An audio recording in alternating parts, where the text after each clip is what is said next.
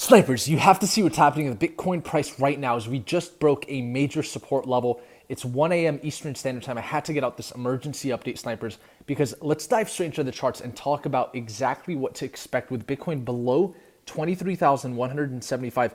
What you'll see on my chart right now on the right-hand side is the volume profile.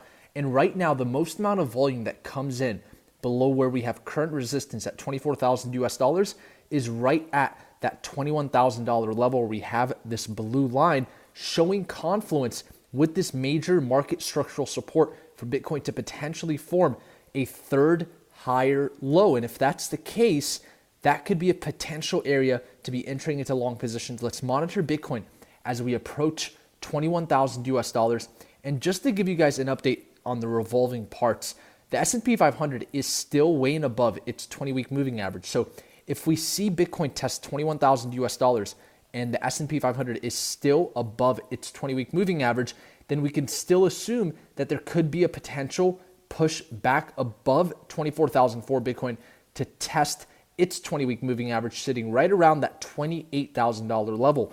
And so what I'm trying to say, snipers, is that as long as the revolving parts stay in the favor of Bitcoin having the green light to not come down below 17,600 and for this consolidation to potentially finally mature at that $21,000 level is where I'm looking at for an area of interest of support, because that could be the area that we see Bitcoin find some buyers, some bulls could rescue and support that support level, and that could potentially be the next downside target with Bitcoin currently below 23,175, which is now the major resistance. That's the previous weekly open. We need to reconquer 23,175. Other than that, snipers, I'll talk about the DXY. It is pushing up right now, but we've yet to breach this yearly high. As long as we are not breaching that yearly high, I don't see Bitcoin being justified to come down below 17,600. And I'll quickly wrap up this 1 a.m. update, snipers, by talking about Ethereum.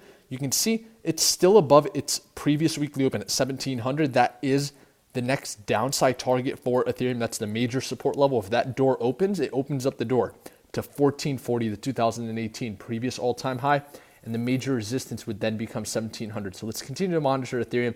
It is still doing well against Bitcoin. You can see we're seeing some green candles here, and so that's why we haven't seen Ethereum test its previous weekly open despite Bitcoin breaking its previous weekly open at 23,175.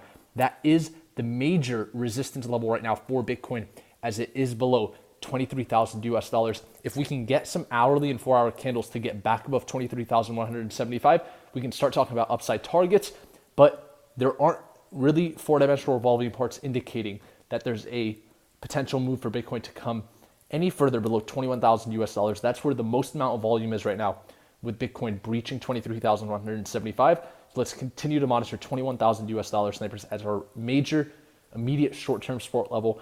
And I appreciate each and every one of you tuned in to the Snipers channel. Remember to smash the like button for the YouTube algorithm to support our content. And I'll see you guys on our next video. Snipers out.